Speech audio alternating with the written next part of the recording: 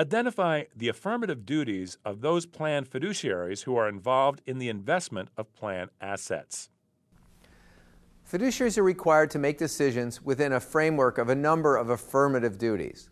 First, the exclusive benefit rule requires fiduciaries to act solely in the interest of the plan's participants and beneficiaries for the exclusive purpose of providing benefits and defraying reasonable expenses.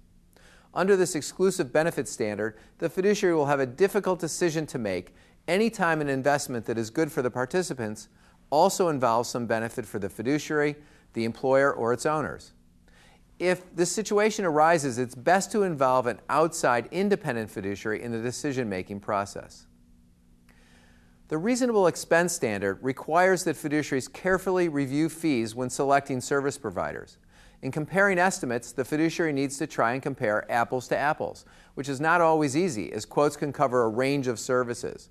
Also, it can even be difficult for the sponsor to figure out what some service providers are earning, as some of their fees are coming from indirect sources, such as from 12b1 fees from mutual funds.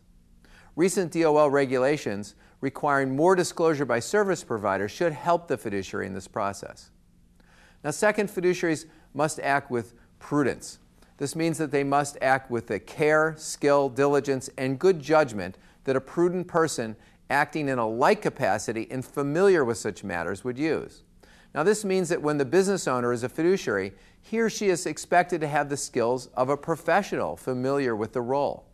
The owner fiduciary without the appropriate skills really does need to obtain professional assistance, or as an alternative, hire someone else to fulfill the role.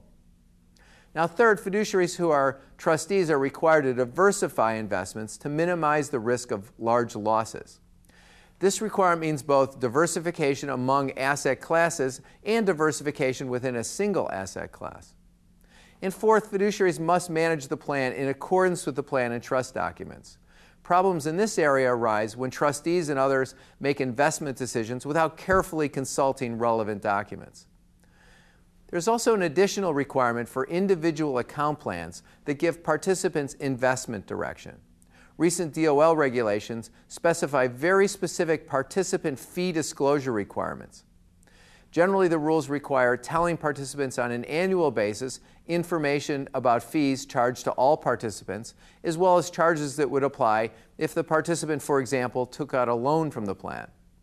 Also, at least quarterly, participants must be notified of the actual fees that are charged, as well as performance information for each of the participants' investments.